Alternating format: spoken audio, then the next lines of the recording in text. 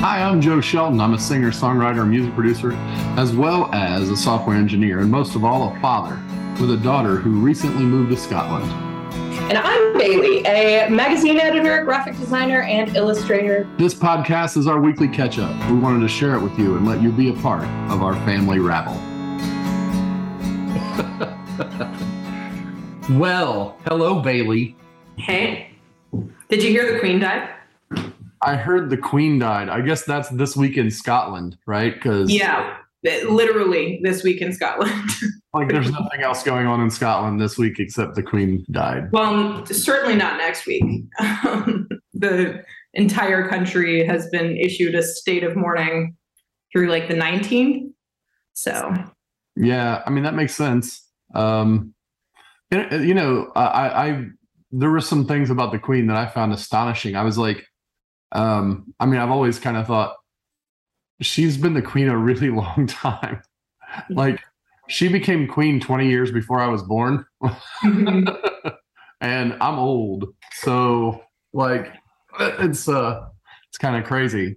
Yeah, well, I almost called I've realized that calling Granny or Grandma would be kind of a difficult thing because I don't think I FaceTimed Granny. Granny gets FaceTime. But I almost wanted to call Grandma Bowman because I feel like she probably remembers the coronation. Seems like something that she would have watched and been like in awe of. But I don't know. I mean, because she was pretty young at that point. So yeah, but Grandma kind of seems like the kind of person who would have been very like starstruck by the prospect of that. So I mean, perhaps I don't know. Granny might have watched it. I don't know. I mean, I don't know if they even. I'm pretty sure they had TV. But in 1952, not everybody had TVs. Yeah, that's fair. Mm-hmm. So I want to show you something. I should have kept it beside me. I didn't think about it before hopping on this call. So this is Ross's Christmas gift. Oh, I see. Newspaper from yesterday. And then I got this one for Mom. Because It's like a local. So you just a memento from the week in the back. Yeah, I was thinking about it because it's a special edition, and there are articles that were written like now, but all of it every single article in here is about it, and so I can't help but wonder like how many of these pieces were wrritten before. Like how old are some of these, at what point did we write rewrite and rewrite this obituary? I mean, from a journalism standpoint, she was 96, so I'm sure that for probably more than 10 years they've been ready with this just to like roll it out to the press whenever, what I'm saying? It's probably like an ongoing assignment. Be ready just in case, because she's and she's been sick a couple times along the way. So they probably really amped it up, right? Like when she had COVID, they were like, okay, she's got COVID. We should like pull all of our Queen Elizabeth stories together for a tribute just in case. And then the very tough lady survived it, Yeah. So when we were in journalism school, we had an entire obituary unit. Like we just spent like 4 weeks of a semester doing obituaries because it's a very common type of article. There's like a certain nuance and like civility to it. It also starts off like basically they teach you obituaries and then they start off the each class each year has a section on ethics in journalism. Like you have to do a session of ethics journalism in every single journalism class that you take. So we did the obituary unit, and then that led into the ethical journalism unit for the rest of the year. And one interesting thing about it is that like basically pretty much every major newspaper in the world has a certain amount of celebrity obituaries just on file and ready to go in case one of their major players dies at any given point. So like, for example, the Queen, pretty much probably from the time she was like 16 or 17, probably like around World War II, was probably when they started writing obituaries about her. And I would bet that they probably updated that like every year or so, every 6 months, every time she does something major, throughout her entire life. And that's pretty much every publication. I guarantee you the New York Times has like an archive of like Queen Elizabeth II. I mean, I've always found it a little bit odd that, like, no disrespect at all to the United Kingdom, but in the United States, people are really fascinated with the royal family. Yeah. They're fascinated with them, and they have absolutely no impact on. No reason to care. There's no reason to care, right? Yeah. But people do, and then there are other people who are like, so over the royal family every time an event happens, whether it's a wedding or whatever, that they're just jaded about it. They're just like, oh my God, more royal family stuff, Yeah. And, I think that's like, from the America side of this, that's what I've seen this week. It's like it's a vast dichotomy between people who are kind of sad and like the same, feeling for the UK and things, and then the other people who are like just like unimaginably irritated because it's taken over every bit of TV time. Yeah. Well, and that's kind of the funny part about being like a third party observer, like especially in Scotland. Like, I feel like if I were you're like at ground zero for this. It would be well, it would be really it would be a different story if I were in England right now. But because I'm in Scotland, there is pretty much that experience, but a very amplified. Like a lot of people here actively dislike the royal family, and they kind of have a good reason for it. like every Irish person on the street is like, yeah, fuck that bitch. Like, I'm glad she's dead. Like that's their first instinct to say, like, about the Queen of England. And then like if you talk to someone from England right now, they're like almost in tears about it because there's been a portrait of her hanging in their mom's kitchen since they were a kid. So it's a very interesting like dichotomy there. And then like the Scottish part, like a lot of Scots don't really care at all. like I was at a buddy's house yesterday, my friend Felix, and then his roommate Naran, and they like literally, like, Naran's Egyptian, Felix is half German, half Scottish, and literally they like, it was like, haha, isn't this a funny thing that's going on? Like that was the general consensus. So I'm sure it's kind of all over the place. I mean, it would be. I mean, it is. Yeah. I mean, like here though, there's not a wide variety of opinions. Like it's very polarizing. Either people care or they don't care to the point where they're not just apathetic. They're like honestly mad we're talking about it. Yeah. Like those are the two camps. There's not like an in between. Like, they honestly care that like a world leader died or whatever, or they're just like, beside themselves, seething with rage that it's all over the TV. Yeah. And Sydney shared a tweet with me yesterday. It was like, honestly, I love when a big world event like this happens because it's almost like we're all on Iron Chef. Like we were handed the same ingredient basket and we have to see what we're doing with it. That's exactly why I'm excited. I feel like we just opened up. This is like an episode of Chopped. Yes. Yeah. I feel like I'm watching the meme version of Chopped right now. And that's why, like, literally. How does it fit into the John Daly meme? Like, yeah. I think we could actually use that, the John Daly meme that's been going around for something interesting with this, Because, like you're running to the kitchen, you're grabbing the John Daly meme. The well-dressed person, the golfer that's in the picture, his title would be something like "Really cares about the Queen," and the other one was like "Let's party, she's gone." For John. Yeah.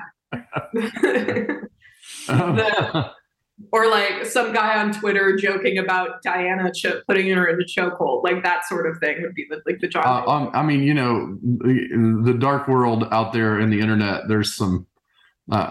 Just really, it's the same way it always is. It's about 96% mean, and then Well, and you have to really curate your feed to keep the mean out. Like if you want to do that, it's a real tough job.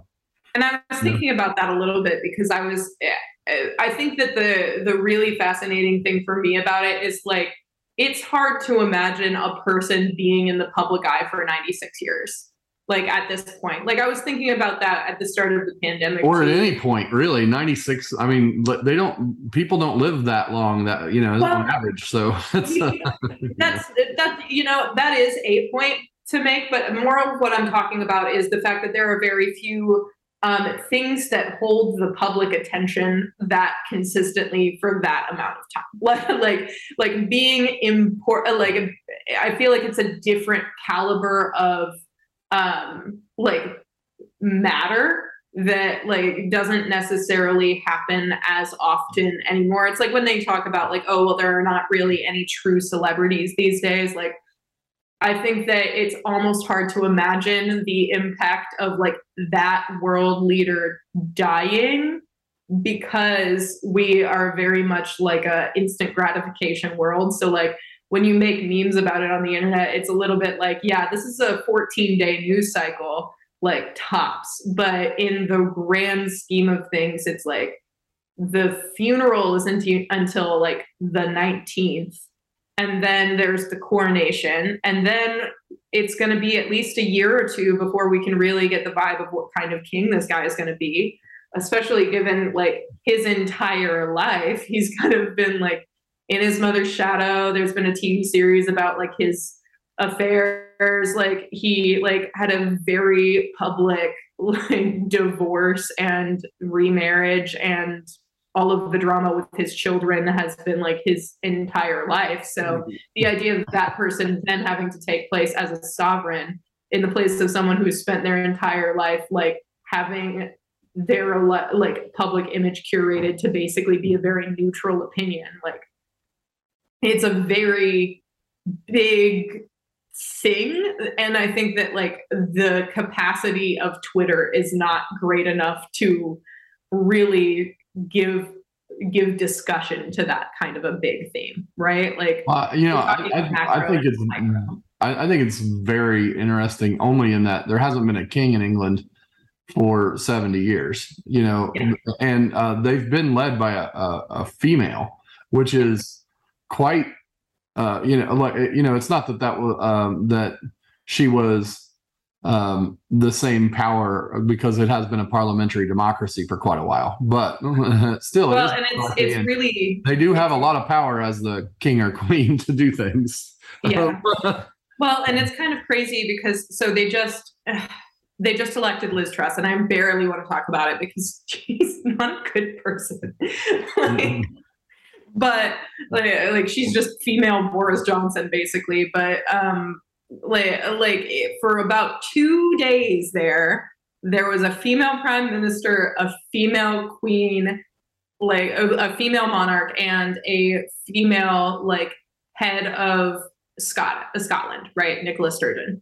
And so it was like for about 2 days, there was a lot of female leadership in a very diverse like political spectrum here in the UK.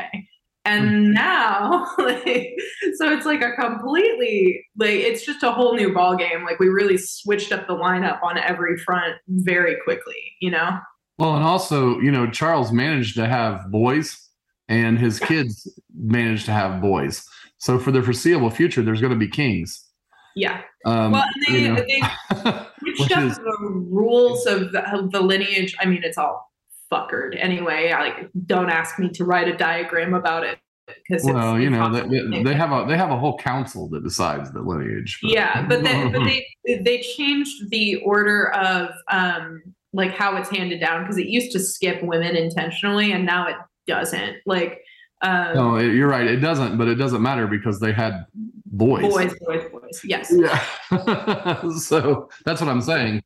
So for the foreseeable future, it's going to be kings. Even, he's 73, King Charles. Yeah. And when William becomes king, he won't be that old regardless, because, even if he lives to 96, William's what, 30?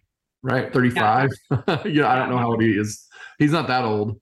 So, I mean, he might be in his late 50s. Yeah, if Charles lives as long as Charles, Elizabeth. I don't, obviously not one of the people who always like has followed the royals, but like every time I've seen a picture of Prince Charles or King Charles now, he almost looks like he's on the verge of death. Like he looks bad. I don't know. He actually looked pretty good on the address that was on TV. Yeah. I think though, when he became king, there were a lot more people trying to make him look better. Yeah. Just like immediately. Yeah. I do have a story for you. So I was on the bus. First of all, as soon as I like left the house after the news broke, it was like storm clouds were rolling in and the street was like weirdly quiet. Right. Because everybody was watching TV or whatever. It was more like I think that everybody was like in watching the news, assessing the news, deciding how they feel about it. Like it wasn't like, oh, we're mourning. It was like, a thing is happening right now. Like the tides are changing. Like weird. And so I'm sitting at the bus stop. And this older man comes and he's like on the phone at first, and then he like hangs up with the person he's talking to. And he's like looking over the papers he brought along with him, and then he checks the bus schedule. And I say, "Oh, are you getting the 6? That's the one I'm getting. It's just down the road. I have my GPS thing right here." And he's like, "Oh, thank you." And then he goes, "Have you heard the news?" And I was like, "Yeah, the Queen died. I'm assuming you're talking about that." And he was like, "Yeah." And he goes, I wrote to Charles just last week. And I was like, you mean the new sovereign? Okay. Did he reply? And he was like, well, I don't think that his office has received it yet. The mail's been kind of weird lately. And I'm like, yes. And in my head, I'm thinking, good luck, bud. Like, I don't know. There's going to be a lot of letters coming to him at this point because, condolences and and well wishes and then also the opposite, right? So hate mail mixed in. Yeah. So he says to me, he's like, yeah, I'm part of the Freemason Society, he was talking about like the Masonic temple, right? And so he was like, yeah, Charles was a Mason for a long time. And I was writing to him to see if he'd talked to the Glasgow branch about like his life and his experiences. And I said to him, I was like, yeah, I mean, good luck if you hear back from him, because I'm sure that the office is probably going to be flooded with letters of condolences and you're going to get buried. He was like, yeah, that's probably a lost cause. And in my head, I was like, I don't think this man has fully even realized that we are discussing the desk of a man who 3 hours ago became the King of England.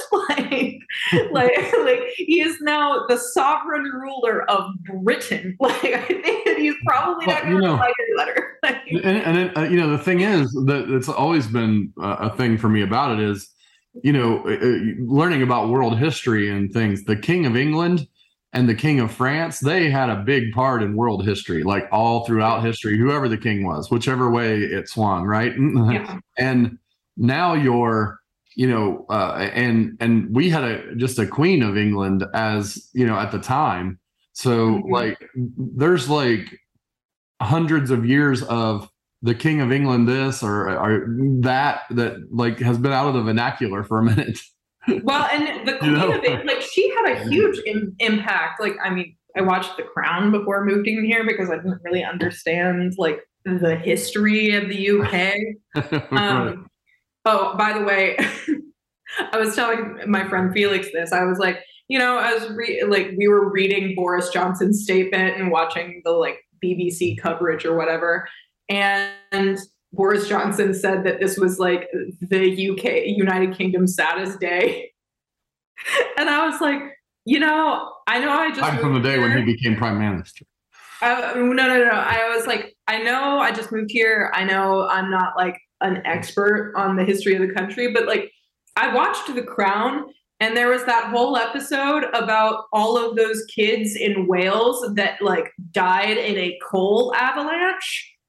And I feel like that might have been a Saturday. Yeah. like that was brutal. Like there have been several very sad disasters during her reign. Like, I mean, during her reign, but before that, there were even Saturdays. I mean, yeah. But like what I'm saying is like in the recent mental history of the country, like we could easily name I mean, several disasters that were sadder. Like in the overall history of Britain, the Black Plague was a way sadder situation. Then a sovereign dying at 96. Yeah. At 96. I mean, she was 96 years old. Like or the beheading of several queens during Henry VIII's reign. Yeah. Those were sad days. I would argue even her dad's untimely death was probably a Saturday. Well, yes. I mean, considering how beloved he was because of World War II. Yeah, like he died a beloved king, and he died of, what was it, like a stroke or something? I think so. A stroke or a heart attack or something like that. Yeah. Yeah, it was like I think it was a stroke because it was specifically they cited the fact that he like was under stress and had like problems because of smoking. So well, the thing was, he was never meant to be king anyway. His brother abdicated because he was marrying an American. Yeah. Well, and honestly, thank God for that, because that guy was a fucking Nazi. So,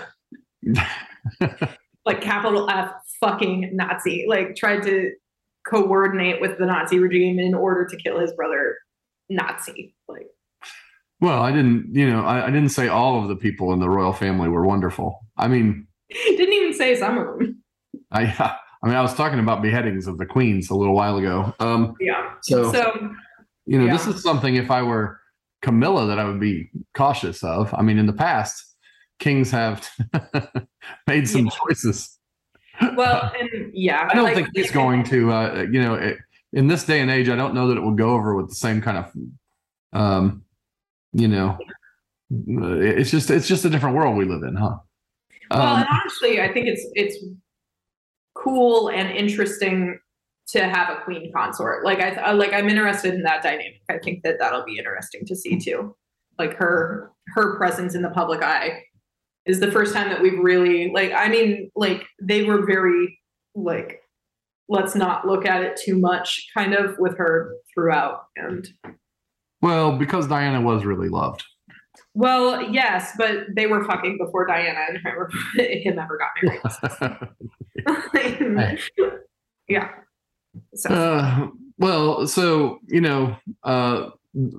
all of that was going on over there where you are, back here, I mean, I gotta say it was a pretty tame week. Yeah. There wasn't a lot of news. The beautiful thing about the U.S. as compared to like 2 years ago is the complete lack of seeing like politics on every single thing everywhere. Like with the president being on TV constantly. I mean, in comparison, it's like he's never on TV. I think he's been on like 3 times in 2 years. Yeah. So it's much quieter in terms of politics and stuff here, but I don't know what's going to happen next week, but I can almost see that there's going to be a funeral that takes over all American television, and then a coronation is going to happen, and that will be wall-to-wall coverage. I won't be able to watch the Today Show that week because it won't really talk about anything that's going on in the world. It will only talk about the coronation. I know how they covered like the wedding of Harry and Meghan and the wedding of William and Kate. It was like, I mean, this is going to dwarf that. I mean, this is huge. Yeah. They're just itching to cover a coronation. Are you kidding me? I gotta tell you, they've probably been itching to cover a coronation for about 20 years. Oh yeah, they are itching. Like they're like a heroin addict on 5 days without. Right? Yeah. They're over in the corner, like doing the whole thing, stretching their arm. Yeah. Yeah. I think that that'll be. I was talking to Ross about it, and he was like, "So, I don't know if you know this about Ross, but he's like, he finds the UK's politics like just morbidly fascinating, right? Like, very much like every single detail." So does this mean that Kicking and Streaming is going to go into like a phase of covering only movies about there is truly no way Carrie Ann would ever allow that. No, I don't think so. Like, they might take a week off and they'll do the King's Speech. They'll do like. Well, they've done the King's Speech, so I could see them re-releasing or re-pushing out their episodes on that sort of thing. But all the royal family related movies that have ever happened, they're going to go on like a spree. Yeah. Well, and they've done a few. They've definitely done King's Speech. They've done that movie, The Iron Lady. I know they've done The Iron Lady. I listened to that episode. Really? I didn't listen to either of those. So yeah, well, you're not as good of a fan as I am, clearly. I know I'm sorely lacking. You're not even a Patreon subscriber for them. That's kind of, that's only because I'm not a Patreon subscriber for anyone at the moment. Okay. Because I haven't even figured out how to Patreon or any of that. Like, maybe that's bad. Maybe I should learn how to Patreon, but I've never Patreoned. It's way easier than I thought it would be. It's like basically it's not complicated. It's not. It's like subscribing to anything else. It's like subscribing to a newsletter. Are you saying that Granny would subscribe to it easily? Yes, I think Granny could. Yeah. Really? I honestly do, because you literally just like give them your email, type in your details, and then they send you emails every time a new thing is released. Okay. Well, maybe that's why I've missed out. Yeah, it's super easy. So, passing by Patreon, did episodes 4 through 7 happen for you this week? Yes. As I transverse into another topic. I did watch Gilmore Girls this week.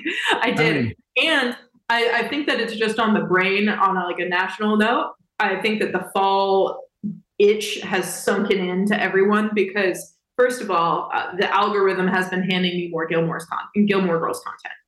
And second of all, my friend Ash, who works for a YouTube channel, I can't even remember the name of it, but basically it's Reacts, right? So she works for a React Media is her company, and they do video food content. And she produced an episode of Gilmore Girls themed food this week. And so I was like, there's an Instagram that's like Gilmore recipes or something. Yeah, I saw that. I was thinking about doing a little mini zine of all of the stuff that Sookie cooks in the first season and just recipes to correspond with that. Cause I have been looking at that too. Yeah. So, but that's cool. I was looking at this week's episodes. I love all 4, yeah. But as I love all 4 that we've watched this week, during one of them, I had to pause it right before the final scene and then walk into the other room and just look. I looked at Sid and I just went, because there's one line that it fucking tears me apart. One of those episodes is rough. So if we start with episode 4, the Deer Hunter, this is the episode that I did the most rewinding. Okay. Yeah. The episode is so funny. It's packed. It's totally packed with funny stuff, funny stuff the whole time. First off, there's school supply shopping at the start. And I the thing is, I don't like to admit this, but I feel really old because school supply shopping, I wanted to go school supply shopping, but I don't have any reason to go school supply shopping anymore because none of you are in school. And so not even close to school supply age. I'm like watching it there and I'm getting a little weepy, like my best days are gone. I don't have to buy spiral bound notebooks and pencils anymore. If those are your best days, I'm really sorry. You know what I'm saying? I've overlanded, and so it's kind of doing the school supply thing, and it stops and goes into the theme song, which I was happy for the break because I was feeling like I wasn't even in the Gilmore Girls anymore. I was like in 9-year-old Bailey at Walmart with me looking for being like, why would I want rose art crayons? Those are crappy. Dad, I want the real Crayolas. I need the 64 box. I'm like, Bailey, it says no more than 48 on the list. I don't care. I want the 64 box. And to this day, I do not care. I'm sorry. I love you. That's bullshit. The idea that they would cap me at 48 is no capping me. Don't cap my crayon. Yeah. Don't cap my creativity at 48 colors. Who do you think you are? What in the hell? Like, why? What is wrong with you? And you were like, you had that same opinion then. Like, very, very, Dad, no one's gonna have 48. Like, like it was like a dead serious. Dad, no one is gonna have 48. Like and I stand by it. And I will double down on this. If you have used a rose art crayon one time, you're like, no, absolutely fine. Crayola is the only way.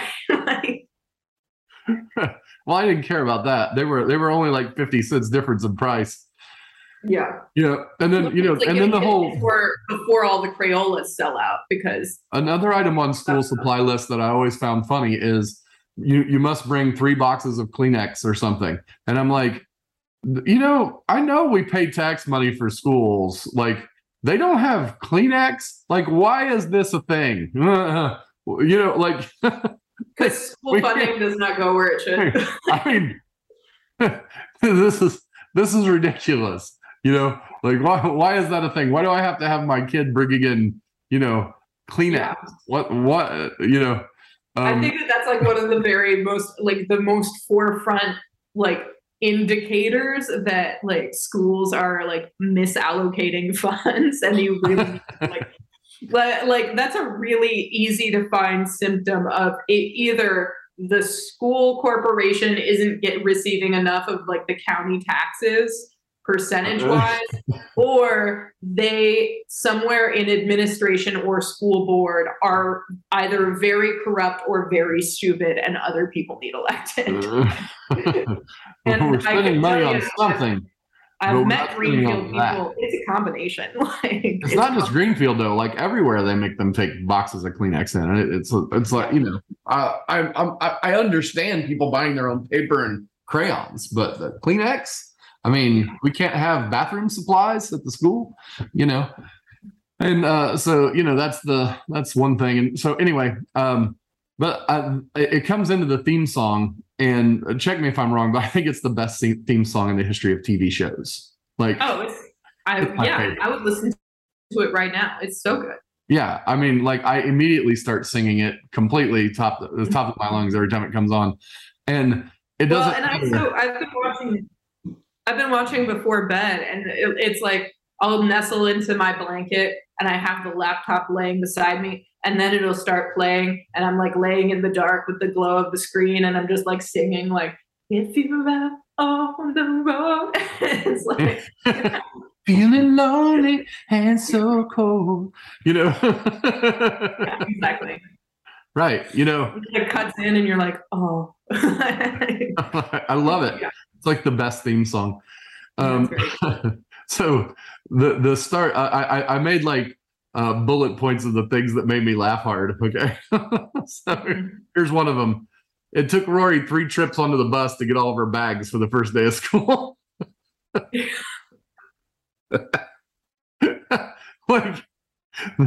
It's not a school bus either, because it's like a city bus or cross city bus or whatever that she's taking into Hartford, and she goes on and the bus still sits there because it knows that she's got 3 giant bags to grab. And then the bus pulls away and you get a reveal shot, which is great directing, by the way. A reveal shot of her trying to carry like massive bags of stuff into the school. I completely losing it. I'm like, she has so much crap in the bags. Probably a lot of it wasn't required.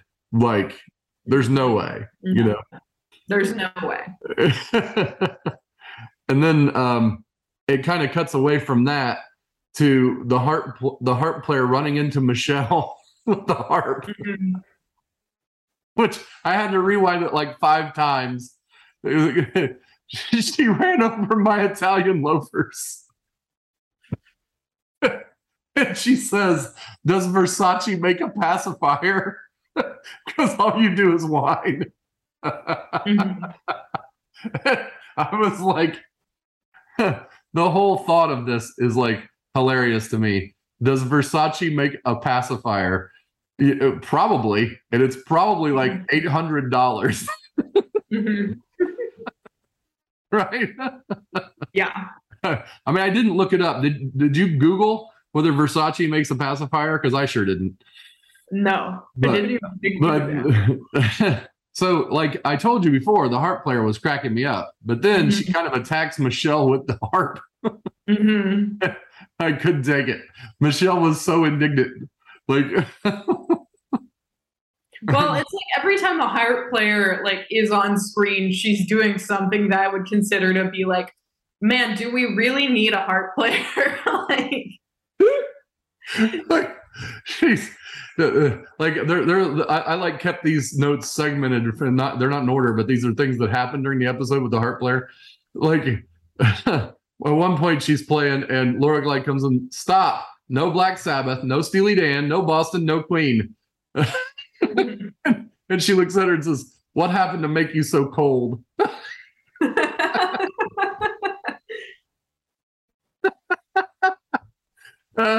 And then she says, "What do you think about Pat Benatar?" "Great. Can she play the harp?"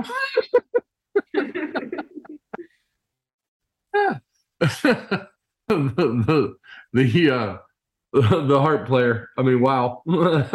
I think that's the end of her. I don't know if we ever see her again after that episode. I mean, I know we don't in 5, 6, and 7.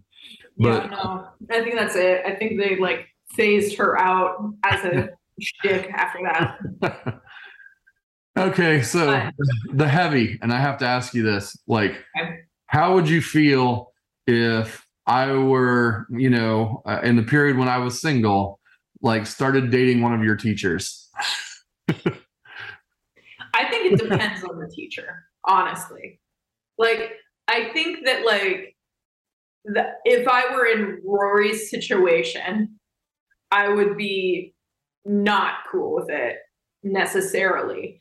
But I also think that I wasn't necessarily invested in my teachers enough to really like care. I think that like I would probably just be uncomfortable with interacting with someone that you were dating that much.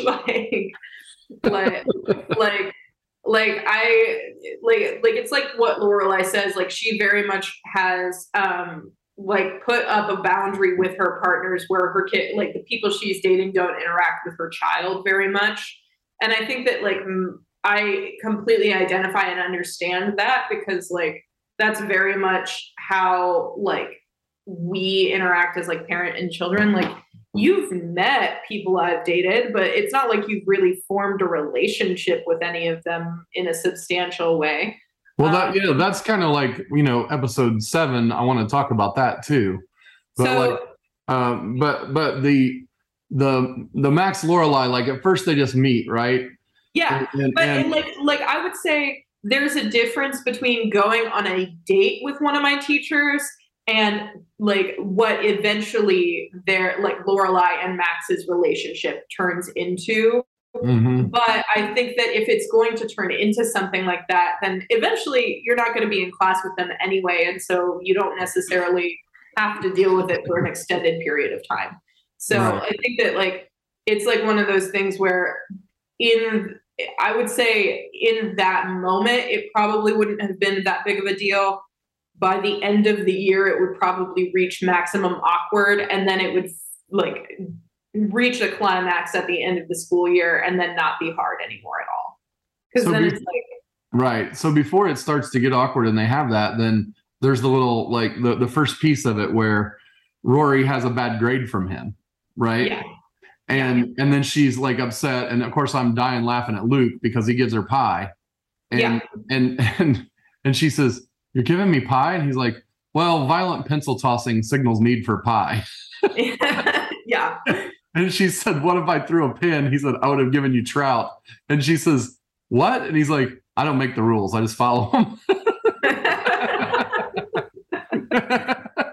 You know?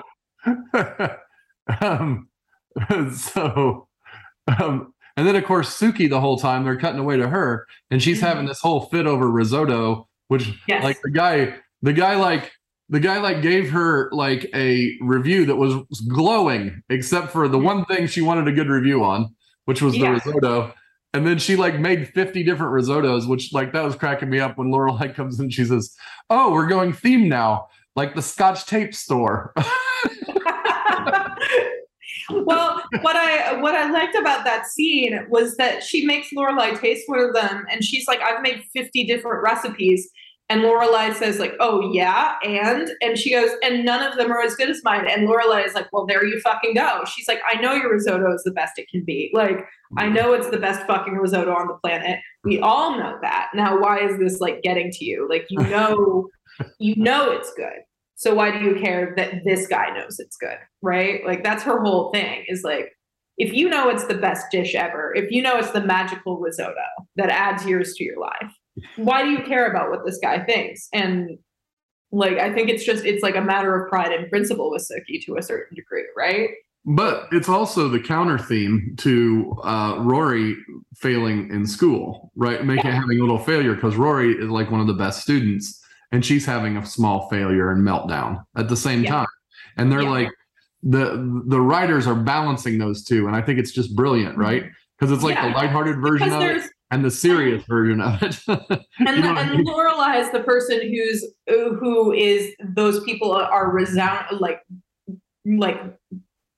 using as a balance, right? Because Lorelai is also the person who has that conversation with Rory where she's like, "Hey, maybe I'm pushing you too hard, and I need you to know that like, if this pride is coming from me, you don't have to do anything for me," right?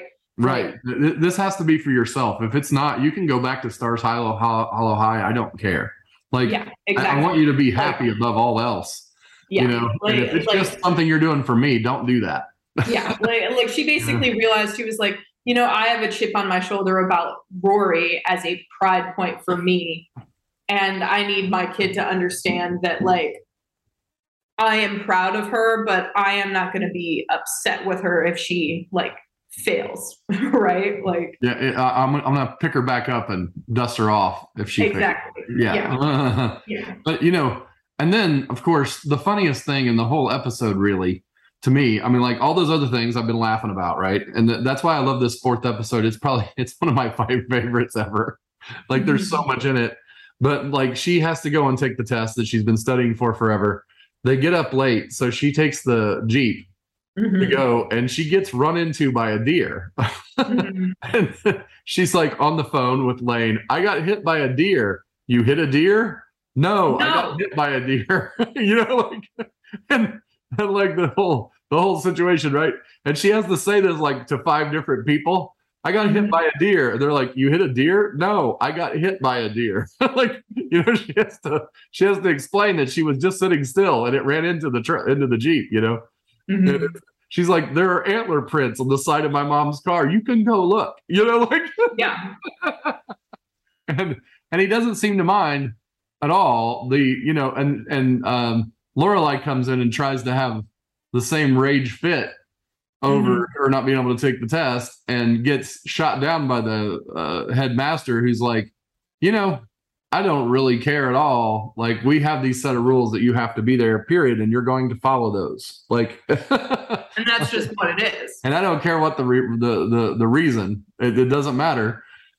I'm not bending on any reasons, And he's like, she's like, and then he says, and you're exactly right. Like all the things she said about the school that she saw as insults. He's like, these aren't insults. We do have unreasonable standards. That's the point. That's why you're here. You don't have to be here. It's fine. Yeah. Like, yeah. And I was like, the thing about that is that people could get behind that 20 years ago, but I don't know that people would today.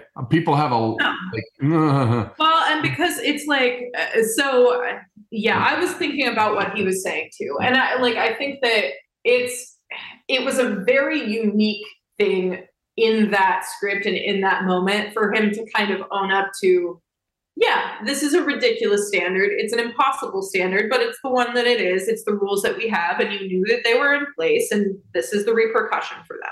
If you can't handle it, that's fine. There are other places with different standards. and like, it's interesting to hear someone say that so openly, because like that very much is what like maintains a prestige like that in any standard, right? Like you and I have had conversations like that with my job where we're talking about like golf club memberships, where it's like, there are some of these standards that are really just for like the sake of holding precedent. Like you don't have to be wearing slacks to play golf. In fact, it's probably not very comfortable to do so 100% of the time. Sometimes you probably want a more breathable fabric than starched cotton. However, like it's what this place wants. Yeah. We are at an institution right now, and we have a dress code, not because it's improper to wear other clothing in this open field, but because that's just the standard that we set. And you want to go play golf at a different club and wear a tank top and shorts? Have at it. You can go enjoy the municipal course in. Exactly right. Like exactly. That's the difference. It's like, and the same goes for, I think we had this discussion before where I was like, some of these clubs, it isn't about race or creed or anything. It's totally about money. It's like, we don't want anybody in here that isn't a millionaire. So the fee to come in this place is, and there just aren't that many black millionaires to be admitted. So, or billionaires in some cases, the really exclusive places where it's like, oh, you'll be paying $500,000 a year for fees. If you're not rich as hell, you're not, you're not going to be here.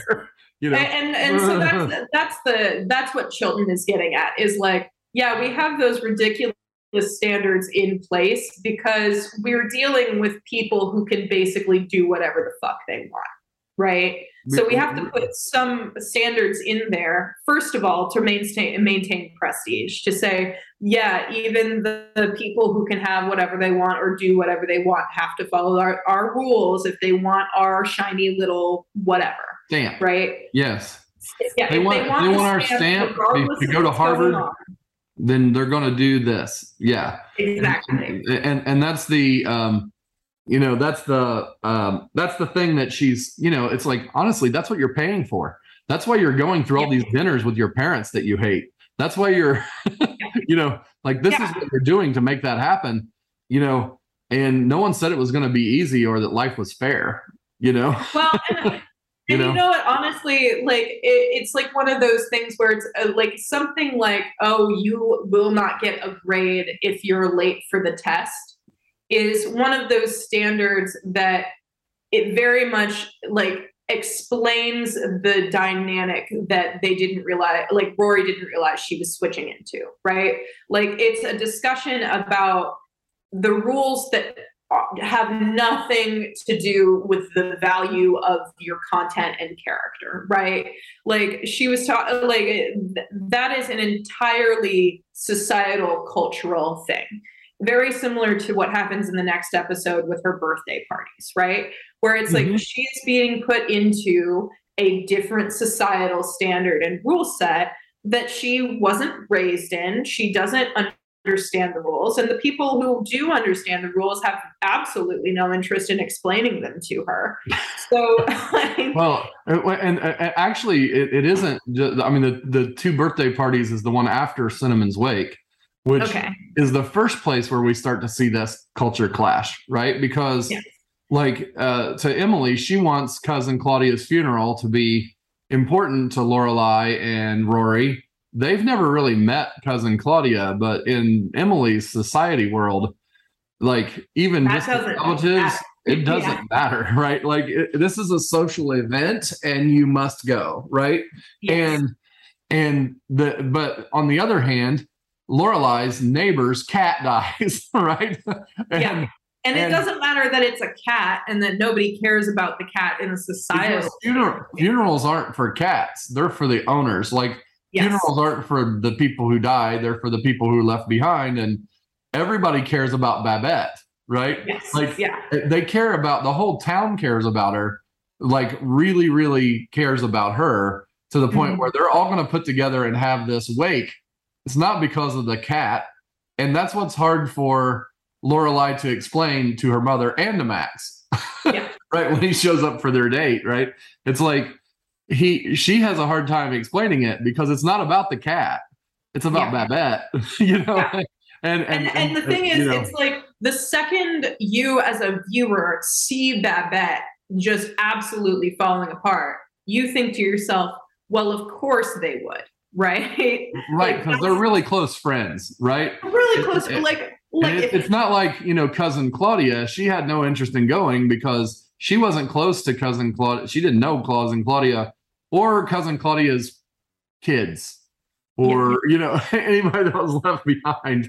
And, and she also, Emily didn't really have that kind of a closeness either. All of her thing was completely about having, the right societal view, my family showed up for this, right? Exactly. Yeah. And so that kind of thing is starting to really come to a head. And I think that it's like that episode with Cinnamon's death is like a really good indicator of the society that Stars Hollow is, right? Like that, it's really when you start to see the boiling point of, honestly, like as much as the Gilmores and the Chilton and Harvard and Yale later on, like society is like kind of a commentary and a discussion. And like Sid and I were talking about, like, there's almost like an idealist tint to how the Gilmores are written, where it's like not everybody with strained relationship with their family has a mother who eventually will have character development. Like sometimes those relationships never are resolved. But yeah, I mean, that's what I love about it, is that it's a hopeful view of the world. Exactly. And there's enough dark views of the world in other shows where things don't go the way they should. It's like in terms of an idealistic world, right? Yeah. And I love that about it, because it's like, hey, this is one option. This is a path that could happen. This is it gives you hope. It's a hopeful show, So this episode to me is the first real picture frame indicator of Stars Hollow in that hopeful worldview, of what it is. Like the reason people love Stars Hollow is because Stars Hollow is the hometown that you wish your hometown was. Right? Like you might have the fall festivals and the little characters and the politics and the small shops and stuff like that. But the difference between Stars Hollow and say Noblesville, Indiana, is the fact that everybody knows each other, everybody cares about each other, and there's a support network there, right? That people are welcomed into and invited into. Well, and I think that happens in small pockets inside the towns. That's just we didn't live in a small enough place. Like we lived in Greenfield.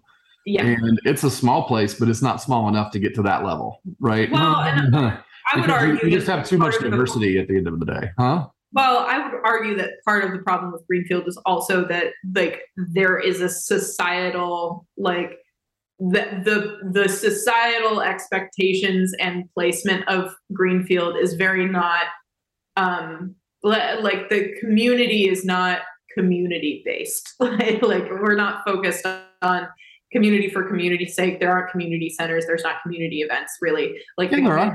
Primarily, no. The community centers are the school, the church, and there's the third one I'm trying to remember, like the Better Business Bureau thing, right? Like if you are a small business, a religious institution, or a member of the school system, those are where the community in Greenfield is specifically. No, the Parks and Recreation Department has a community center at the Riley Park, and yeah, but that's not where the community is. Like that's where 12 people are. So that's like I said, it's a I think that there are pockets of communities in here as well. Like there's the whole society of people that do the Riley House and its whole grounds and stuff. And there's a lot of people that are really into that preservation.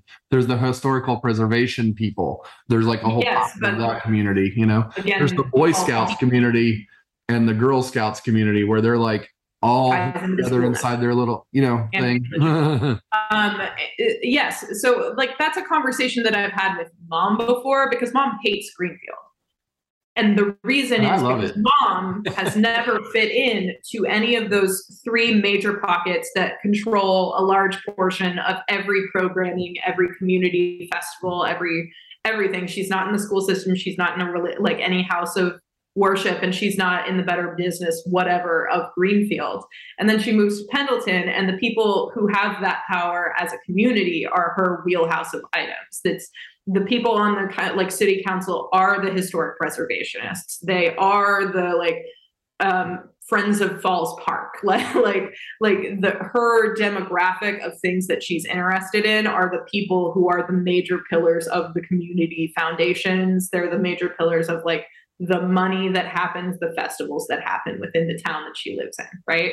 So like in Greenfield, she thinks that there is no community, but that's because the community is rooted in something that she's not connected with. And if you live outside of those things, they aren't going to welcome you in. Yeah, I mean, I like I said, I think a little bigger town lends itself to like segmenting, you know?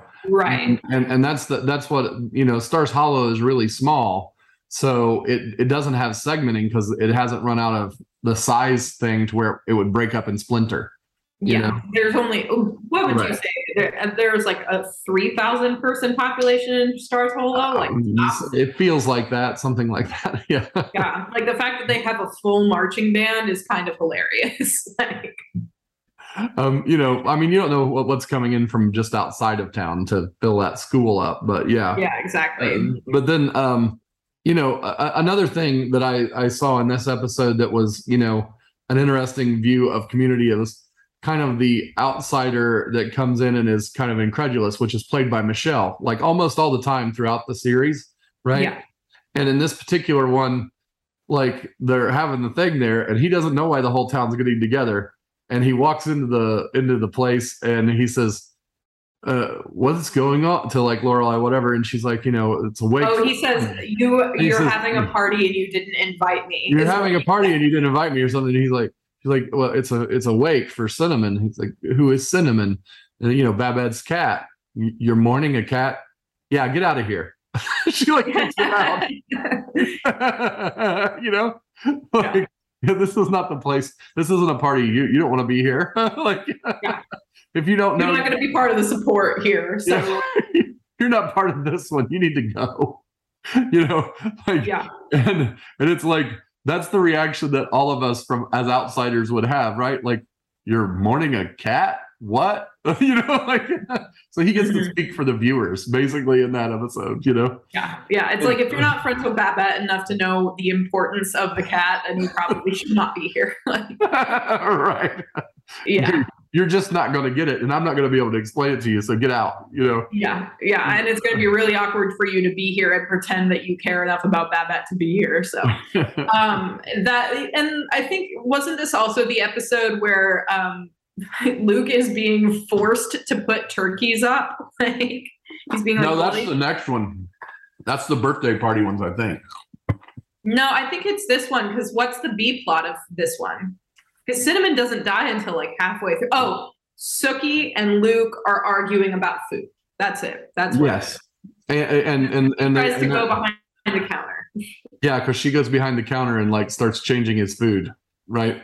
And then and then there's also the third side plot, which is Kirk is finally Kirk, right? And and he's the assistant manager at Dosie's now. And and he tries to he tries to get she was eating the stuff, and then he has to apologize to her later because she's like, she's Miss Patty. She's Miss Patty, and Taylor's like, no, you can't. You just let her eat whatever she wants. Like, I'm not going to be in a fight with Miss Patty, which I think's funny because we don't know Taylor yet at that point. Yeah, we don't know Josie yet. He's like, the owner told me that, you were the important Miss Patty and that I needed it. But we don't get to meet Taylor until episode 7. So we do the birthday parties episode, then we meet Taylor in episode 7. But in the birthday parties episode, which is, they start off at grandma's and she wants them to do the party there on Friday. Do the party. And, the funny thing is, the sad part is that Emily really, really, really wants to be a good parent. Like, underneath all of that other pretentious shit, she really desperately wants to be and fix whatever she's screwed up, right? Like, and this is the first time when you really feel like she knows she's screwed up, and it's after they have the party in Stars Hollow with the whole town there celebrating Rory that she goes outside and hold on, just hold that thought for a second, because I want to start with the pudding. Okay, we're talking about the birthday episode. Let's start with the pudding. Okay. I think the first of all, the metaphor of the pudding is so, like, at first you're like, pudding? Like, you like pudding? Like that's the thing. And it's like one of those things where, like, it perfectly, like, addresses the, like, sentiment of it. Like I think that I've had moments like that where it's like, yeah, sometimes my mom is just bad at getting it, right? Like, if there's something that's not clicking, she just doesn't understand what I'm saying or what my thought process is. And then every now and again it clicks and you're like, this is not what I would expect you to understand. like we align on a lot of things. I did not expect you to get pudding. And it's not like, oh, it's just so simple to remember that I like pudding. Like, thinking actively that someone's going to want pudding is insane. like that is a weird thing to like. It's a weird thing to say, I know they like it enough for me to put it on my fine dining dishes. And not just, I mean, I think the pudding was more of a metaphor. It was that, but it wasn't just specifically pudding. It's that Lorelai and Rory, by extension, they have a great love of, like, easy junk food, right? Yeah. And they do, because Lorelai never, as a child, I guarantee, as a child, Lorelai never got to have one stitch of junk food, right? Like, not even a little bit of it. Like, not even pudding, right? Which is not even that much of a junk food, right? But be damned if she ever got to have, like, Twinkies, right? Okay. Yeah. Because, like, there was always a fine dining meal served for every meal at the house, right? like a chef kind of put together, like, as if you went to a really nice restaurant meal at every meal. And, like, sometimes you just want something casual, like to order pizza and have some Twinkies. Yeah. You know what I mean? Yeah. The Gilmore's home is the opposite of a no shoes household, right? Yes. you will be leaving your shoes on, and they better not track mud. And so, well, and, like, that's kind of, it's like there's a complex to saying, oh, I want pudding, right? And so, like, it's a thing that's kind of hard to understand as a casual, like, onlooker. And then, like, as an Emily Gilmore thing, it's like the opposite of an understandable thing. So, like, when they're shopping in the store, like, the things that Lorelai is pulling up and saying, oh, Rory would love this, are not things that a normal person would love, right? It's like she pulls up that giant fugly, like, pink guitar purse, and she's like, oh, Rory would love this. And she's like, are you sure? And even the viewer is like, girl, are you sure? Like, I don't know any 16-year-old girl who's like, yeah, I want the fugly guitar purse. Like, what? Right. And it's like one of those things where she's like, yeah, I bet Rory would like that because it's ridiculous and hokey and fun and colorful. And like, those are the things that she really wants out of a birthday gift more than something that she would actually need or use, like a nice writing utensil. Like, and so it's like both gifts are probably nice, but like the energy that Emily Gilmore always gives off when she gives anything is this is a thing that is highly useful and highly sophisticated and has a air of elegant beauty to it. And so when she picks out the like beaded bracelets that light up, they are purely novelty crap. And like that is like a delight to Lorelai and by extension Rory. And that's like the thing that Lorelai's like, I think my mom finally understands me because she has understood the novelty aspect of me. But and then she realizes that she doesn't. No, she doesn't. She's like noticing a pattern. So she's like starting to do the first like fakey understanding of something. Like when you're learning something and you try it, even though you're like, this makes no sense that this would work. And then you fail and you have to undo and retry again. Like finding a way to understand her child is that. Like she's starting to do the early forms of pattern recognition. And then like really what happens with the birthday party, I almost feel bad for Emily because there's this expectation put on her because her child and grandchild have started to notice the attempt being made. And they put her into basically the fucking Kentucky Derby of understanding, right? Where it's like, she is now planning a birthday party for this person. It's like, she has not nearly the equipment to do that. And she creates an Emily party, not a Rory party. Exactly. Because she has no way of knowing a Rory party. She doesn't know. And then she invites everybody from Rory's school because they're society people and there's an expectation of society that you'll just invite all the people, right? Yes. And that is like from Rory's perspective, for a birthday party, she's not inviting people she doesn't like, no matter what society expects. Yeah, because it's her birthday. Like, I don't want to see people I hate on my birthday. Right. Like, yeah, I don't like, you know, I'm not even going to be polite to them either. You know what I mean? Like if they show up on my birthday, you know, and like, you know, there's no one she likes less than Tristan, you know, at that point, you know. Tristan's a creepy asshole at this point. Right. And he's done nothing but be creepy and rude to her. And also, she doesn't like Paris, right? No. She doesn't like Paris. And actually, that whole thing, though, in a weird way, starts to make her and Paris friends. Yeah. Right? Because, like, Paris sees the party and how, like, she actually sees how Rory isn't really who she thought she was, right? Yeah. Like she sees her and she's like, the first time that she realizes Rory isn't trying to claw her way up, right? Right. Because they're in an environment in which someone would claw their way up. Like if Rory were actually the person that Paris thinks Rory is, that party would be a dream to her. It would be the ideal. She would be flitting around, making friends and networking and all of that. And what she's doing is basically telling everybody off the whole night. And Paris kind of likes that because she's the kind of person that loves to tell people off, right? And when she sees Rory tell people off, that's when she decides there's something about her that she might actually like. Yeah, exactly. You know what I mean? And you can see it on her face. And then it happens later because they have that moment at the college fair. College fair, yeah, right? Where you almost start to see that Paris has a crush on Tristan, and you're like, horrible choice, Paris, but go on.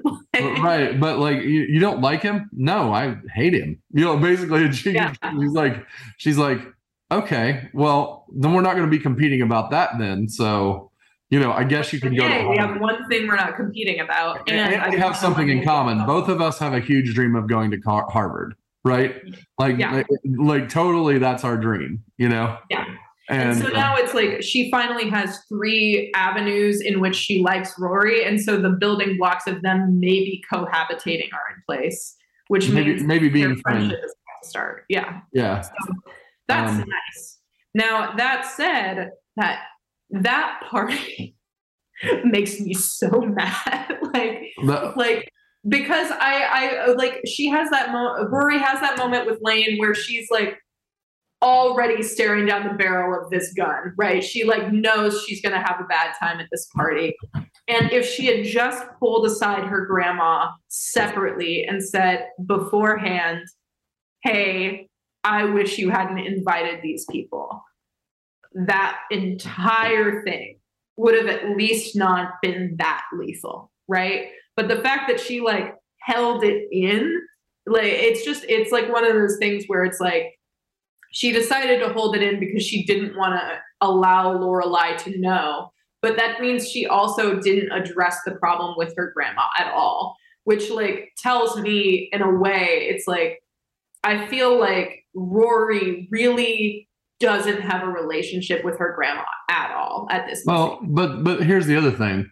I think that Rory wants to have a relationship with her grandma and grandpa, and she doesn't want to just cut them. Like she wants to give them a lot more room than Lorelai will, right? Yes. And she realizes that her mother doesn't give them any room at all. You know what I mean? Just instinctively, like that she gives them zero slack. And so she gives them way too much slack in in return, right? Yeah. And, well, and that bites her a few times over the whole series, right? Like, yeah. Well, and that's basically, and it bites both of them because, like, first of all, it bites her because she feels like she doesn't like she's first realizing what the problem with Lorelai and her grandma has always been, right? It's the first moment where Rory is kind of switching from, oh, my mom doesn't get along with my grandparents and I'm not really sure why, to, oh, actually, I am remembering that this is what my mom always said it was like, right? She even has that moment in the bedroom after she blows up on grandma where she's like sitting in her mom's bed and she's like, oh, this must have been what it was like for you growing up, right?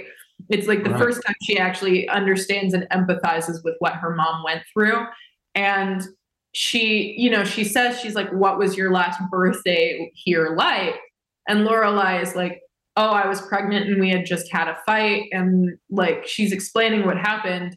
And in that moment, you almost see it come across Rory's face that she realizes like her situation is so much better than what her mom lived through.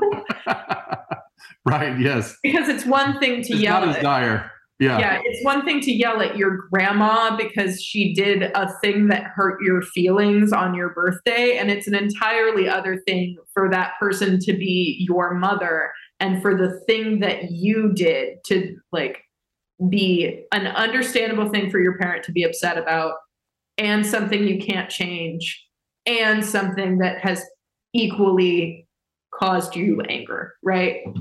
Well, like Lorelai, and like Lorelai's situation is like, you know, her parents almost led her down that path, you know, and they didn't realize like, they were.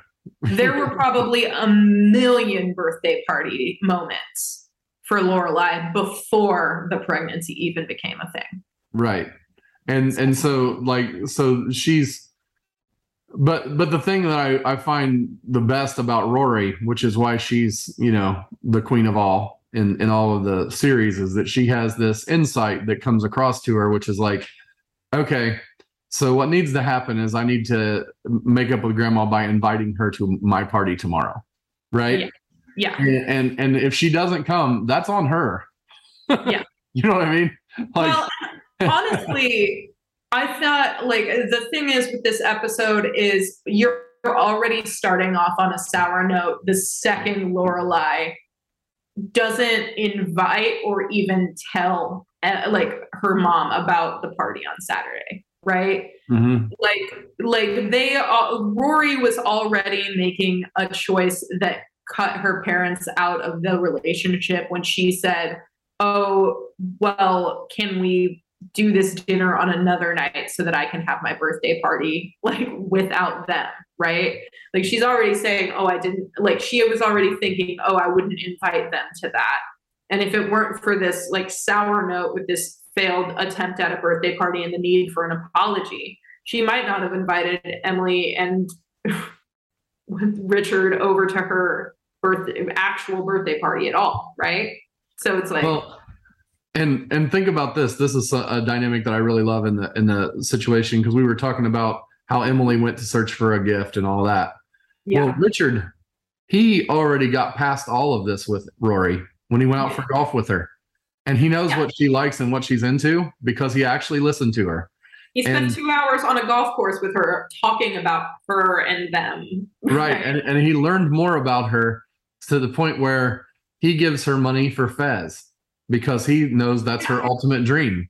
And he doesn't like, I mean, it makes me a little bit weepy because it's like, he's like being a really good grandparent, right? Yeah. He's like, I know exactly what you want. I don't need to get you some trinket or something. I'm going to help you achieve the thing that you really want to achieve, you know? And he like steps like way above, you know? And he does it both nights. And she's like, you already gave me for money for Fez. And he says, Fez is expensive. Well, and you know? I think that it's like, it's one of those things where knowing the full series has made me rewatch Richard in a different way, because the thing that he does is he's very selfish with that information, you know, like he could have helped Emily to get there too, but at no point did he help her get that insight, right? Like they weren't working as a team to build a relationship with Rory. Their relationships with Rory exist separately from one another. Yeah. And with Lorelai, really, to tell you the truth. and to tell you the truth, like the thing with Lorelai is like, I think in a lot of ways she is simultaneously not as mad at her dad and way more disappointed in him, right? Because you can tell in the way that Richard interacts with Rory that it was probably very similar when Lorelai was a kid, where it was like her mom would be severe and bring down the hammer, and her dad was probably the person who would do the little funny, intelligent inside jokes to the side. Oh, don't you worry about that, blah, blah, blah.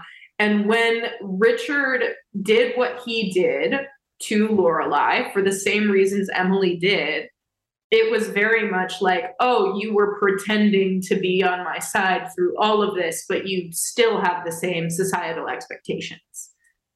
Yeah, and you're not willing to bend them at all. Yeah. You're not going to end them for us. Our relationship was just built as a kind of farce to hide the fact that you feel that way. You know, well, and you know, it leads back to the whole thing where I I watched Emily, you know, she goes and they get in the car and she says, she's right. I don't know my daughter at all. And it's like, the thing is, sometimes no matter how bad you want to be a good parent or how good a parent you are, you don't know everything. And the farther away you are, the less you know. You know, like when you don't talk or you don't communicate well or whatever, then you end up knowing way less. Like things go by that people that they won't tell you about or whatever. You know, like they're your kid, your closeness is only as good as your communication. Yeah. You know? Well, and so it's like the thing is with Richard is like I do love him so much as a character, but he also has like when we were talking about the Rory episode and that pride, what really shines through in that moment, like Emily is a proud person. And I think that like in a way, whenever Lorelai has those moments, her first reaction is, oh my God, I'm my mother. But when she's having that pride moment in the dean's office, the fight that she's having and the realization she's having with, oh, I always told her Harvard, she was in a sweatshirt before she could walk. Like that pride that she has in affiliation with Rory is 100% Richard. that is what that is. Like at the crux of it, the moment that Lorelai has when she stops her daughter and she grabs her hand and she says, hey, if this is something I'm putting on you, I want you to understand that I do not want you to go down this road if it's just for me. What she's saying is, I don't want to be my dad about this, because that's exactly what Richard did. That's Richard's vice, is that pride. Like, yeah. He so has a He's mad that she didn't finish Chilton. He's mad that she didn't go to Yale. Like, yeah. And he won't get over it. Because he sees it as a personal thing. It hurt his pride and he hates her for it. And so like that to me is such. And he had to be the guy in the steam room, just like the other guys who had the daughter that disappointed him. Exactly. Yeah. And like that hasn't come to a head yet, but it almost adds like a bittersweet note when you start to realize it before that shoe drops. In those early episodes, like he is already starting to lead up to the thing that, like, he's already starting to put himself in line for that failure, even before he even realizes what he's doing, right? Like, yeah, like the path he's going down with Rory, him going to that party, him handing the Fez money, like another moment with Richard in the birthday party is. He has his like business buddies that he's talking to, and he introduces Rory to them and they all hand the envelopes, but he doesn't recognize that the reason his granddaughter is walking up to him is because she's looking for a breather out of this situation. Like he doesn't recognize that she's being tortured right now. And then later on in the party, when Tristan is there and approaches her and is talking to her, he says, he's like engaging in the conversation. He's reacting to what's happening, but he doesn't even recognize that Rory clearly hates this child. And he's like giving her like the big thumbs up of approval. Oh, Tristan is a friend. I approve. And it's because of some business buddy he has. He's like all pride brain. He's not even realizing or recognizing that the person he's like building this relationship with knows so well is handing her Fez money, is like going through something. He's like there for her to a degree that suits him. True. Yeah. So as we get out of the birthday party and into the commando episode. Well, we haven't even finished up birthday party because what else do we need to do for birthday party? The last bit of that is, I think, 100% Emily in Lorelai's home, because like where she like explores the home. Yeah, she's like, it's the first time that she's really been in that house, and she's sitting there and she's listening to all of these stories about how Rory was as a kid. And it's not like she didn't see her granddaughter at that time, but she wasn't she wasn't privy the fairy circle version of Rory. Right? Or or anything other than what happens at Christmas and Easter. Exactly. Yeah. And so like that kind of thing is like, she's honestly escaping upstairs to just take a minute to process that she didn't watch her granddaughter grow up. And she's like holding that like baby blanket. And what she's thinking about it when she's looking at it is like all these baby clothes. And I missed so much from my granddaughter. And then she starts looking around Lorelai's bedroom, and like what finally fucking clicks for her is that she sees that picture of Lorelai in the cast, and Lorelai tells the story, and Emily's already vulnerable and she actually listens. And I think what happens in that yoga story is partially, oh, I've missed these moments in my daughter's adult life. Like I've missed my daughter being a mother. But missed her growing up as well, because she was 16 when she had Rory, so she wasn't even up yet. Yeah, and it's like she also is clicking for the first time that she has missed, even while present, the parts of Lorelai that were kid Rory, right? Like there's a playfulness in Lorelai that has always been there that Emily has basically ignored. Like, as like even when she was there, wasn't paying attention enough to understand. Like, yeah, we're not seeing it, and she gets to see more of Lorelai through all of her friends being around and her being herself. Yeah, she's never like, herself at Emily's place, because she's like dressed up and she's being like she's being as polite as she can be. You know, she's on her best behavior really when she's at Emily's, even though she's a snarky person. Yeah. Like when she's back at home, she's a whole different person, right? Like, yeah. And she's seeing like the relaxed and the caring and the keepsakes and the goofiness. And it's like, she's seeing a more holistic version of her daughter that she would have never seen from the vantage of her dining room table. Right? Because it's just something that Lorelai doesn't want to show. Like, she's not in the position to be sharing. Well, and she doesn't feel comfortable sharing anything in her house anyway. She's going to follow her standards while she's there. Exactly. So yeah, like that line really broke my heart, and it does every time. And then it's like one of those things where it's like you start to see that Emily has the capacity to understand Lorelai. Because without realizing that she doesn't, there was no way she could have moved forward. So true. Yeah. And that's the thing with Richard too, is Richard spent that entire party on the patio doing like a magazine reading. And well, yeah, but Rory like realized what he would like and got the Cosmo for him and said, I think I like this. It's like, and he's interested in reading it because she says he'll like it, right? Yeah. And like he would have blown off Cosmo for the rest of his life and not give a crap, right? But she's like, it's got a puzzle in it about this or whatever the thing was. And he like sits there and he goes through it and she says, so what's the verdict at the end? Because she like knew that I am an auto. Interesting. Right. Isn't it? Yeah. You know what I mean? Yeah. I do love that. And that's kind of, it's like, I think it's really funny that Lorelai is so goofy because she 100% gets that from Richard. Richard is a goofy man. like the interpretation of it is like a completely different thing because he's in a different world. But like, it truly, he's just a goofy person. So I am an auto. So yeah, and then that leads into the end of that episode. Like you take a moment, you're like, you're living in this stew of emotion, and it leads straight in with, and then Lorelai sees Commando. I have no underwear clean, so and then and then she's like, "Well, how do you have clean underwear? You have less than me. No, I don't. I have more than you. No, okay, I did a load. You did a load without me." And you didn't even ask if I had anything to throw in. It was a big load.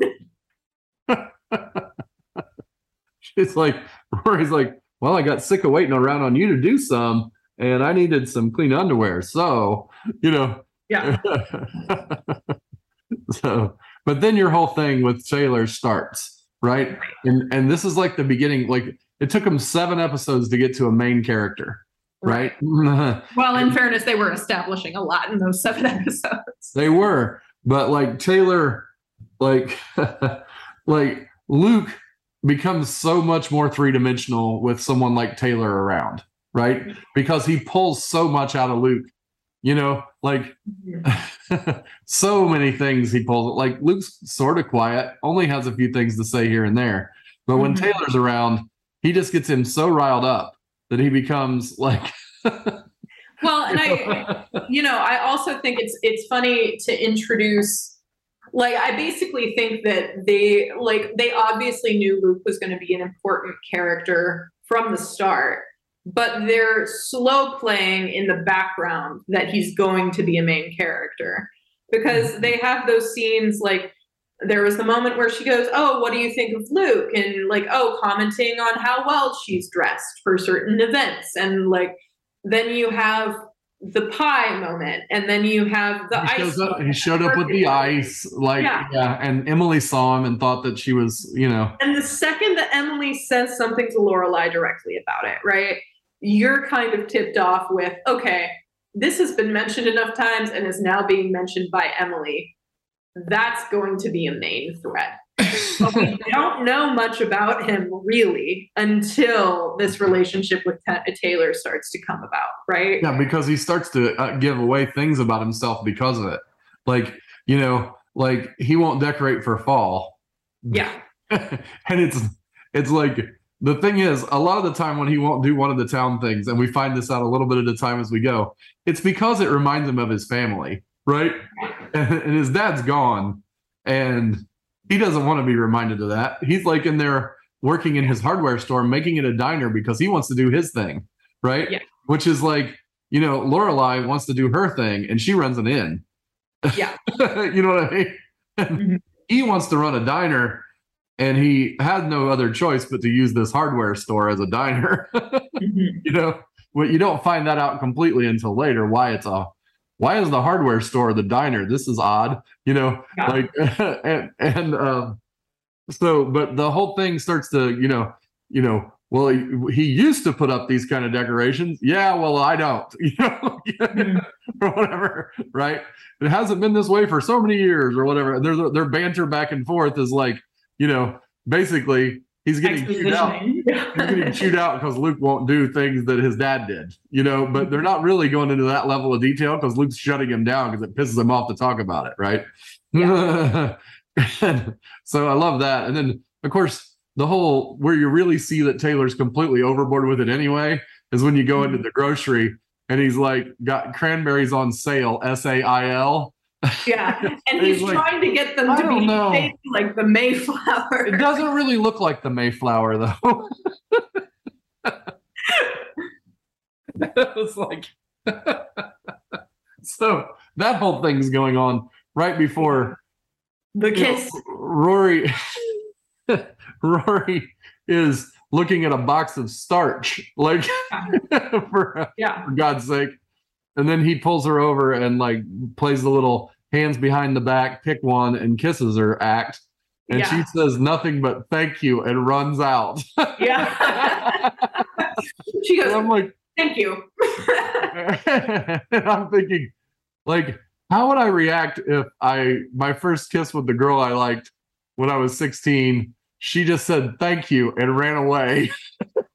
I would be like, what just happened? Like, I literally, because like I think that it's almost it started up forefront. Like I think he could have almost expected that reaction because the interaction they had before at the cat funeral was him being like, hey, I've noticed that you like, I'm sorry, I thought you liked me. I think that was clearly very wrong and I'm going to stop bothering you now.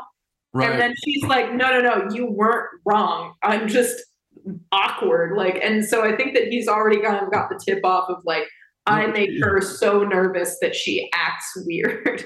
She didn't even say she was awkward. She just said, no, you're wrong. I do like you. And then I am interested. Yeah. I am interested. And then she walks away. Like, so this is not the first awkward encounter. And one could have almost predicted thank you and running immediately to Lane's house. And then Lane and her thing is hilarious because she says, I got kissed. Where? In aisle 3, right beside the ant spray? That's a good aisle. That's a good aisle. Why is it a good aisle? And any aisle where you get kissed by a boy is a good aisle. Yeah. And then of course Lane's mom overhears it, and tells her. Like I think that Lane's mom's character is the it's like another version of Emily and Lorelai. In contrast, which is really these are brilliant dynamics they're putting together, right? You get to see the contrast of how these non-communicative parents, or ones that are, they're causing their kids to hide things from them because they're so ridiculous about things. It's also it's interesting to me because she does overhear it. And she does acknowledge it. She's like, what are we talking about? Kissing boys. And then Rory, like I think Lane's the one who's like, in the Bible, like they make up some silly lie that's obviously not the case. And she pretends to agree, like, oh, okay, and walks away from it. But clearly she doesn't actually buy the lie. She just pretends to. Right. Like, she and what's funny is she thinks that Lane thinks that she bought it. Like, and she does a lot of the time. She thinks she buys her lies, but she doesn't. She's way more savvy than all that. Yeah. She's not buying the lie. What she's doing is deciding whether she wants to fight over it or not. Right? Well, that's where she's. And that's like, it really draws into question for me later on, like exactly how much Lane's mom knows, right? Because I think that Lane's mom actually puts up with a lot of Lane's lies because she realizes that it isn't actually like deterring Lane from doing what she wants to do. Like, it makes me really question whether or not like Lane's mother doesn't know about her secret stash of music under the floorboard and in the closet, right? Because I don't know that. I think she knows about it, but I don't think she understands the extent. Yes. You understand what I'm saying? Like, yeah, she probably doesn't understand the extent to it, but she probably does know it. She knows there's something. She knows there's stuff being hidden from her. She doesn't know the extent of it at all, right? No. But she also. And the reason she knows there's stuff being hidden from her that you find out many years later is that she's hiding all sorts of shit from her mom. Yeah.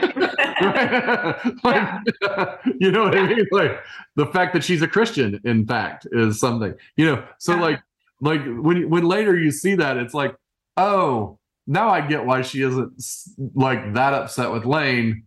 Yeah. Because she has the same problem with her mom that Lorelai has with her mom. Yeah. Well, and it's honestly, it's funny to me because I think that Lane's mom is also very much like, I don't really care if you have these things, right? As long, like, I don't care that you may be hiding this thing from me, as long as you are doing the thing that you know I want you to do to my face, right? Like, yes, you are showing me respect, which is what I want, really. Is like, as long as you're respecting me as your parent, that's what I want, more than I want you to not be listening to rock and roll music.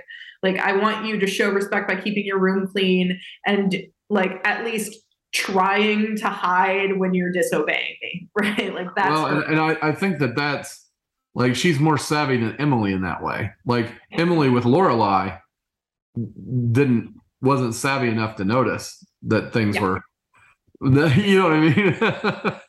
Or at least not like savvy enough to know the difference between catching a lie and letting it slide so that you can understand the information better versus catching a lie and immediately dropping the hammer because they shouldn't be lying to you if they respect you, right? Right. Yeah. Like, so, I think. Yeah, I think that prioritizing information. Like, and that's where this episode goes with Rory and Lorelai too. It's like Lorelai wasn't really being lied to. She just wasn't being let in on the information. Yeah. You know what I mean? Yeah. And I think that like this is the moment. I think Lorelai always gets a bad rep as being quote unquote like too childish to be a parent. Like she's trying to be a friend more than she's trying to be a parent because she very much takes on this situation from a parent first perspective. And a lot of the grief that she gets in return is because she's acting like a parent for the first time ever. Like, well, and then she starts thinking, I need to think about this differently because I don't want to screw this up. And she goes and spies on Dean, and Luke catches her, right? Yeah. And then the Luke and her like conversation right there is the first time we see how really good of friends they are. Yeah, because he's being a supportive friend. And he says something like, she says, I don't know why she didn't tell me. And he says, probably because she knew you'd take it so well. Yeah. You know what I mean? Like, what I like about that is he's offering advice and talking her down and really being a sounding board for her. And then she goes off on this tangent, ignores what he's saying, and he goes, you stopped needing another person here a while ago, huh? And he goes, yeah. She goes, yeah, way back by the gelato stand. Right. He's like, just so we're clear, you've got this now. Okay. I love that whole the really quick comeback, probably because she knew you'd take it so well. Yeah. And then of course I mean, this is the second question to ask you because I asked you earlier how you feel about me dating one of your teachers. But this is, how would you feel if the guy you like, I invited him over to have a movie and pizza? I mean, before you dated them, like I don't think that you would have. Like, is the thing. I mean, no, I wouldn't have. Hell no, I wouldn't. Hell no. I think that the weird thing about Laura, like I think that this is really where like Lorelai and Rory's relationship starts establishing very different rules from what our rules have always been. Like, I do not think we are the kind of people who talk about relationships with like I don't really talk to my parents about dating life. Like, I pretty much keep it like to myself or my friends. Like, I have a support network for talking about it.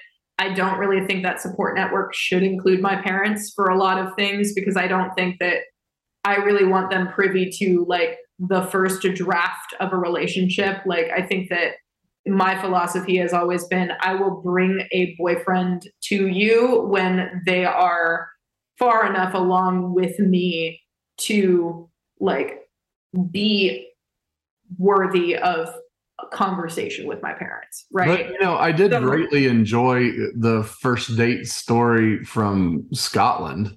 Yeah, the ambulance guy. Yeah, I mean the guy has heat stroke and you have to call an ambulance and like all of that. Which is a funny story.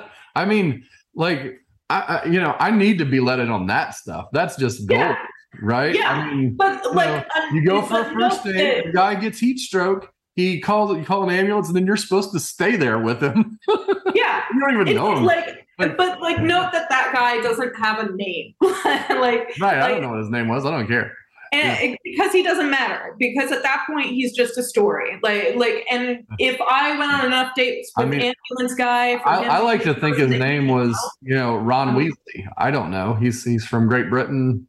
No, I mean, so it's like one of those things where like I don't think that like first date is really the time that a parent would in my comfort level. I don't think that like a guy should know my parent right off the bat. And it's not because I don't want my parent in on something. It's because at that point, he's just some fucking schmuck, right? Like, he's not run the gamut enough for me to want my parents to know him.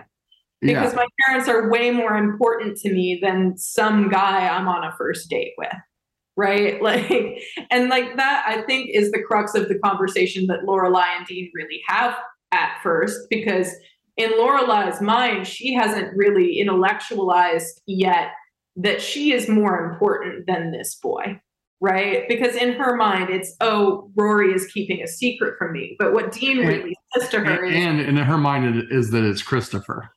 Yes. Yeah. In her mind, this is a Christopher level person. And maybe Dean does kind of move into like a more important first boyfriend role. But at that point, he's just a guy that she likes, right? Like he's not important enough to Rory to bring to Lorelai's attention, right? Like that's why she. And the thing that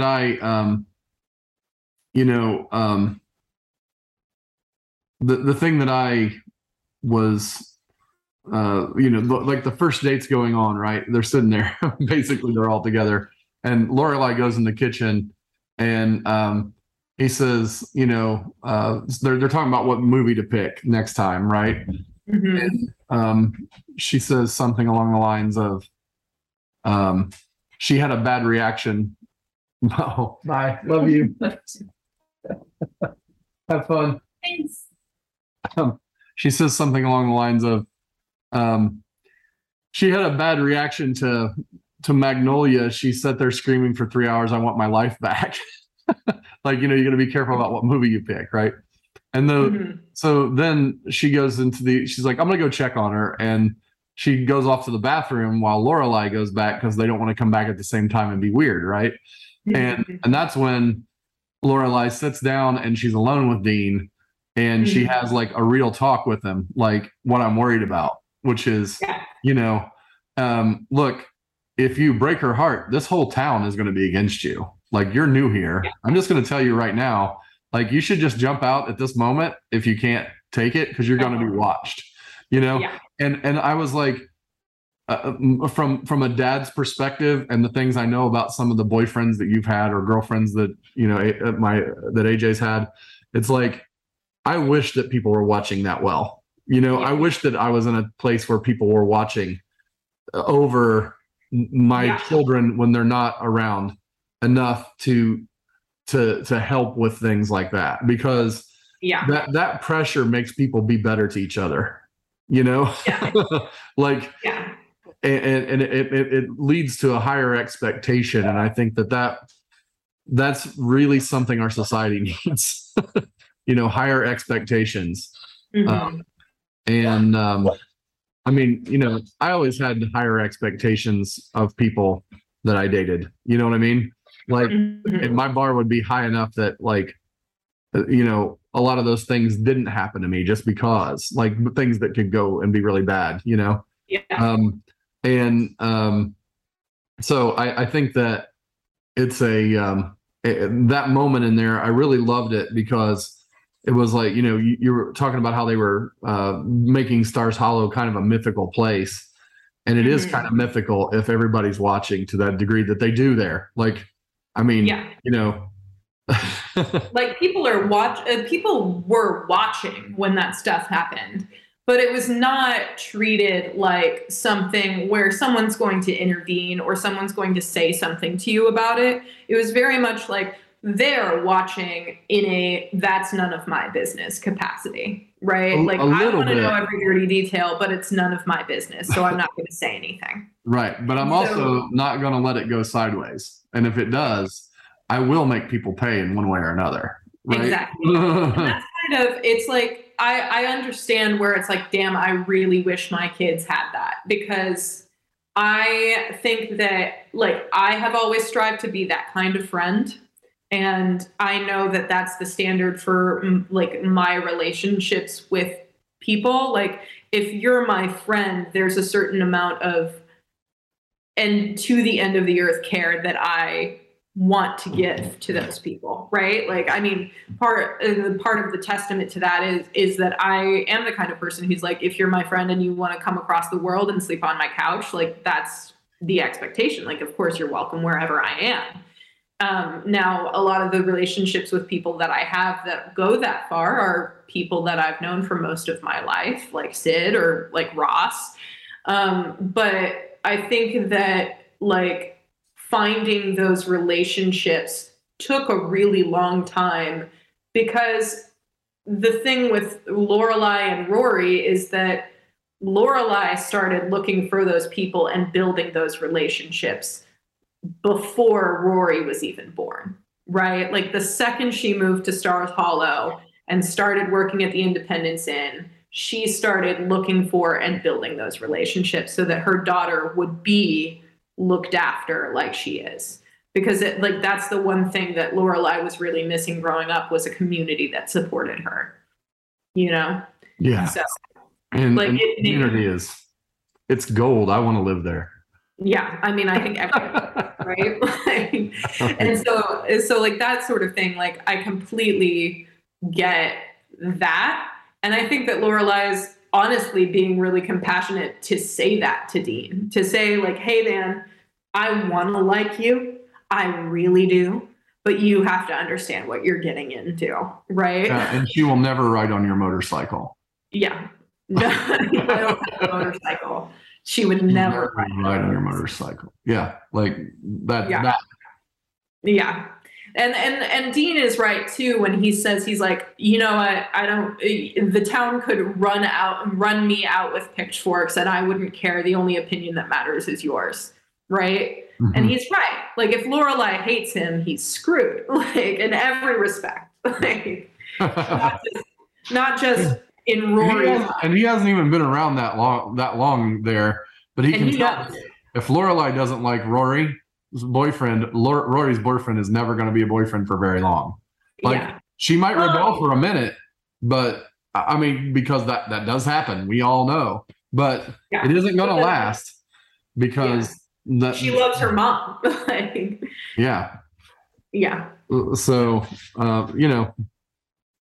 it's I love this because the all these relationships are going to get so they're we know what happened. We've watched it before, but like I love diving deeper into this. It's really fun.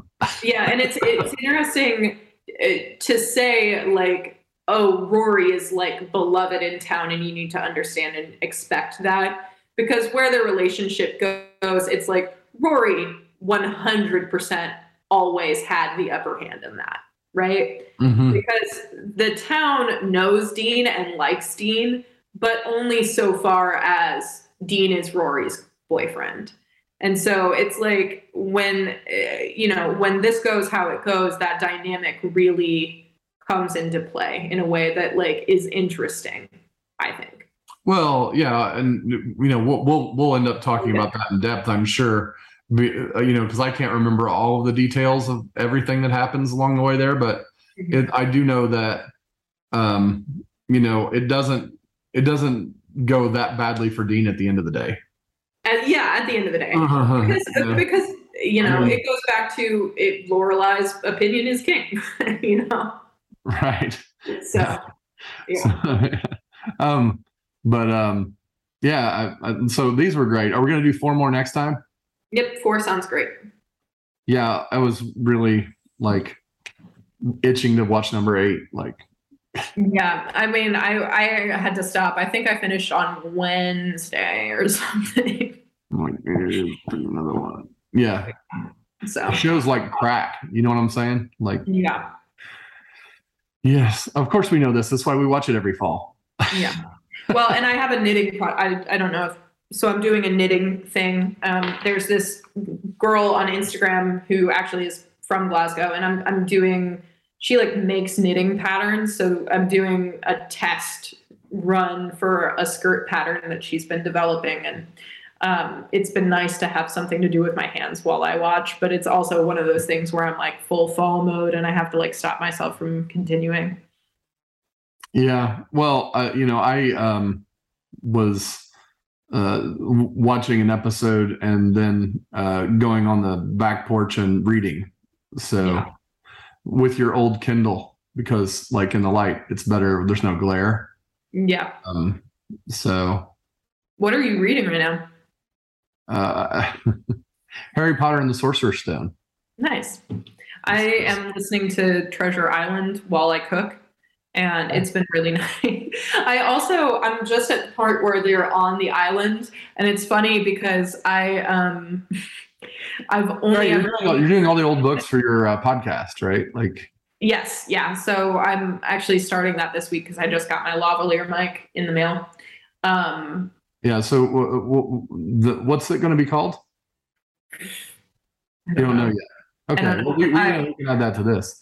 So these will start coming out in just a moment. So yeah, seriously. So, well, and so basically, yeah, I've been reading Wuthering Heights for that because that's what I'll start on. But I wanted to listen to. I've read like half of Treasure Planet or Treasure Island before because I really love Treasure Planet as a movie, and I know that it's just like a sci-fi adaptation of the book. But I didn't realize like how far that went and like some of the things that the movie did with it. So that's been kind of interesting. Like they're on the island now where I am in the book, and so they introduced the character of like the person who was marooned on it, and I didn't realize that like that robot character was an actual character in the book. That was like a human being that they turned into a robot. Like it's kind of like the Demi Moore version of the Demi Moore version of the Scarlet Letter. Yes, the Scarlet Letter. Yeah, the like ECA that reference. It's like you just like roll your like. Oh my God, they've just bended and twisted the Scarlet Letter. They haven't actually like made the Scarlet Letter. Well, I don't know. I think that it's a kids movie. Like I think Treasure Island is far too like serious of a book to really be talking about. Like people die pretty gruesomely in Treasure Island. Like you're not going to make the kids adaptation of Treasure Island not fun. Well, I think they did that with a lot of older stories like that. They turned them into kid stories instead of making them what they are. Like they didn't trust the adults to like them or something. Well, I think that that's true because we treat classics like they suck, which is stupid. I hate that we do that. Honestly, that's part of why I'm trying to do this podcast, is because I'm really tired of us talking about classical literature as if it's something for an academic to enjoy. Like, just because something's written in a different a style of language, or like from a different time period, doesn't mean it doesn't have value now.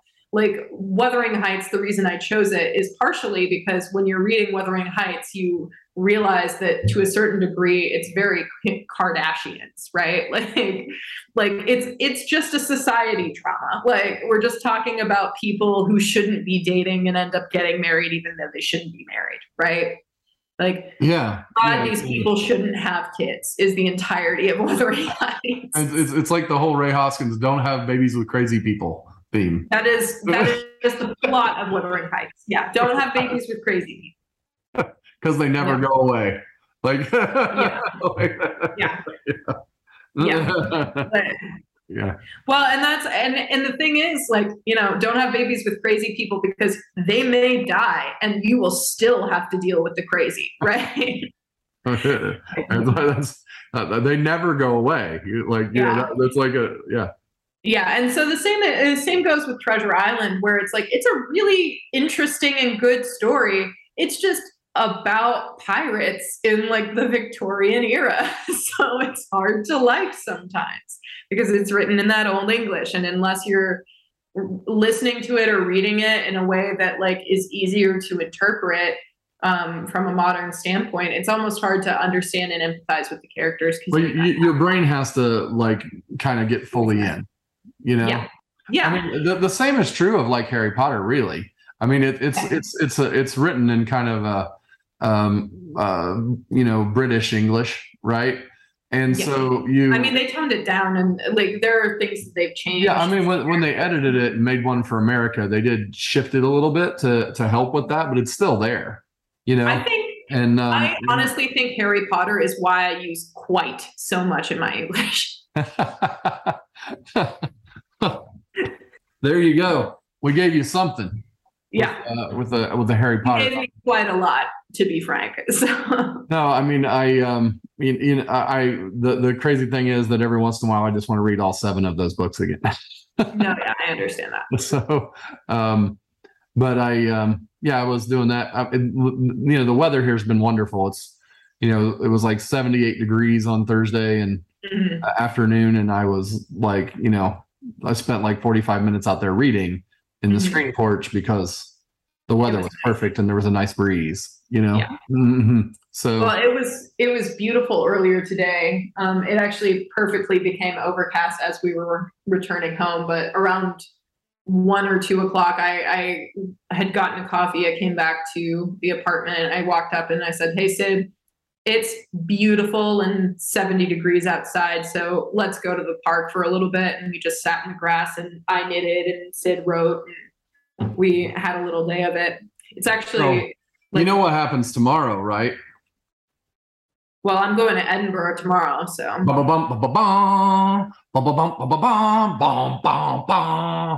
You know that music. You're going down a path I cannot follow. I know Football Sunday is back for you, but that's what the music is, right? Like, yeah, I know. Yeah, Football Sunday. I know. Tomorrow we're gonna have game time chili.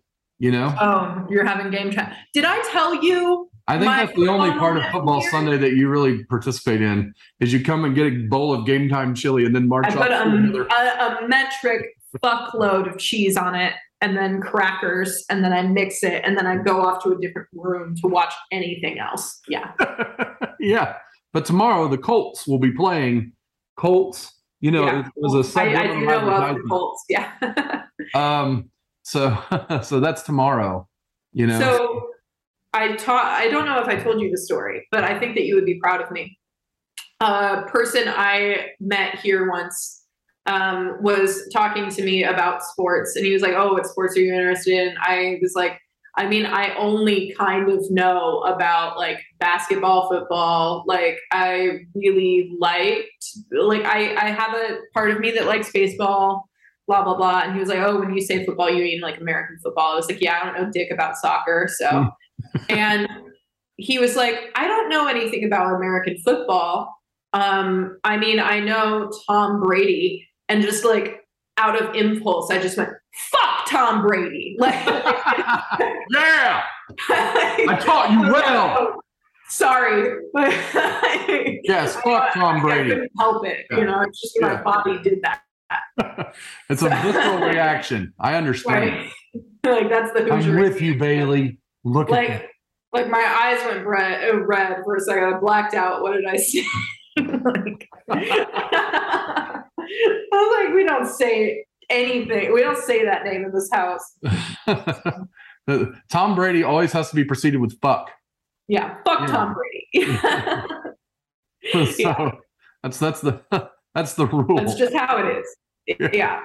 I was like, and he was like, why? Is there like a rival team? And I had to explain, like, yeah, when I was growing up, it was like the Colts were really, really good. And their rivals were the Patriots. And Tom Brady was like the main player on the Patriots at the time. So, yeah.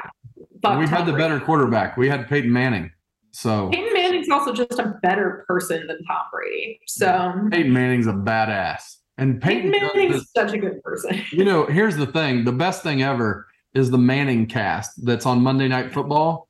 So, like, I don't know if you saw this last year. It was the first year of it. But what they have is, you know, the regular Monday Night Football broadcast. And then on ESPN2, they have Eli and Peyton Manning doing their own broadcast. Only they're not, like, broadcasting the game normally. They're just talking about the game like others would.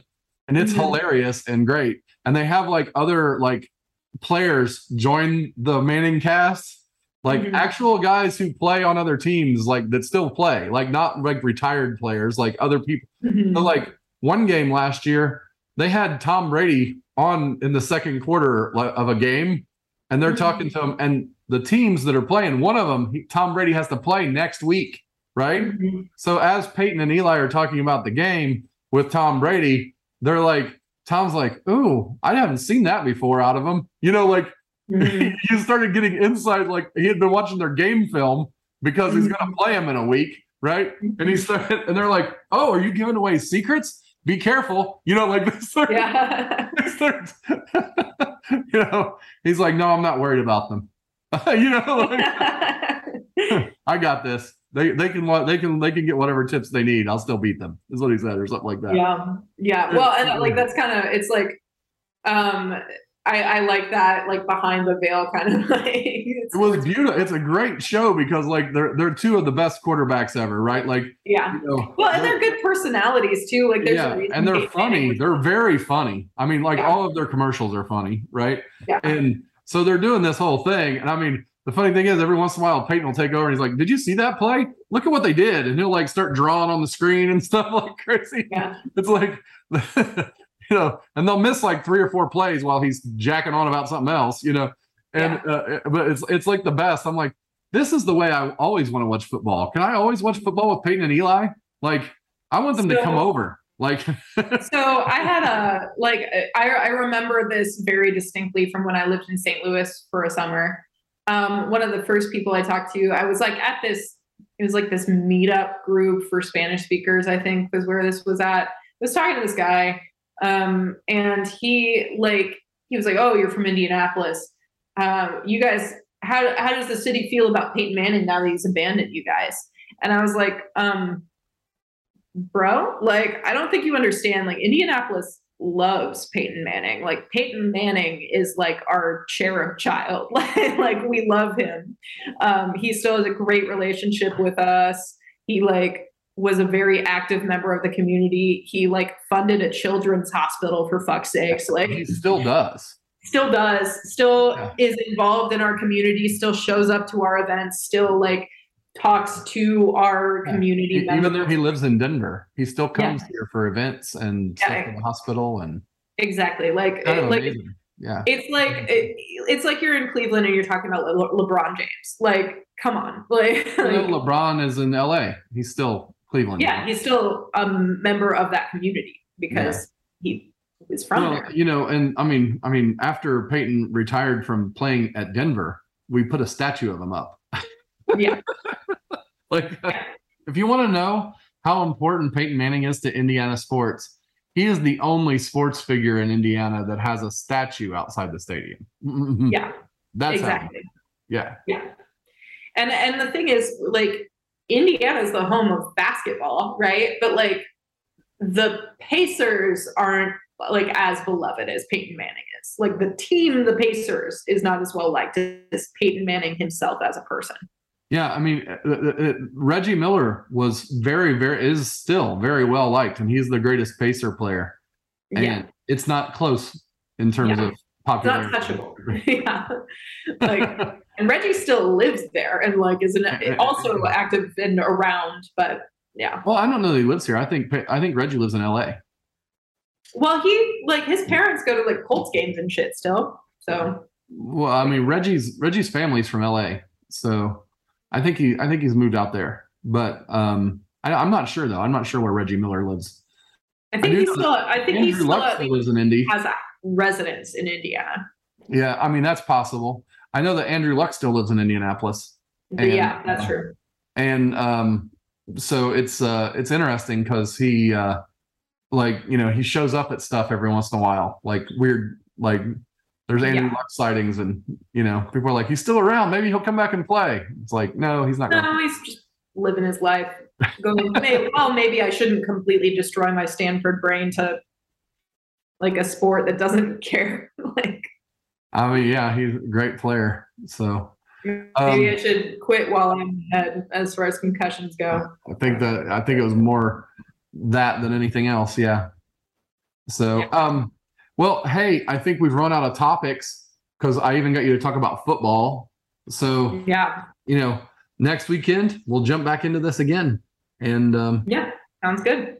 I love you a lot. I love you too. Thank you for being a part of the Family Rabble podcast with Joe Shelton and Bailey Shelton. Join us next time for more fun episodes.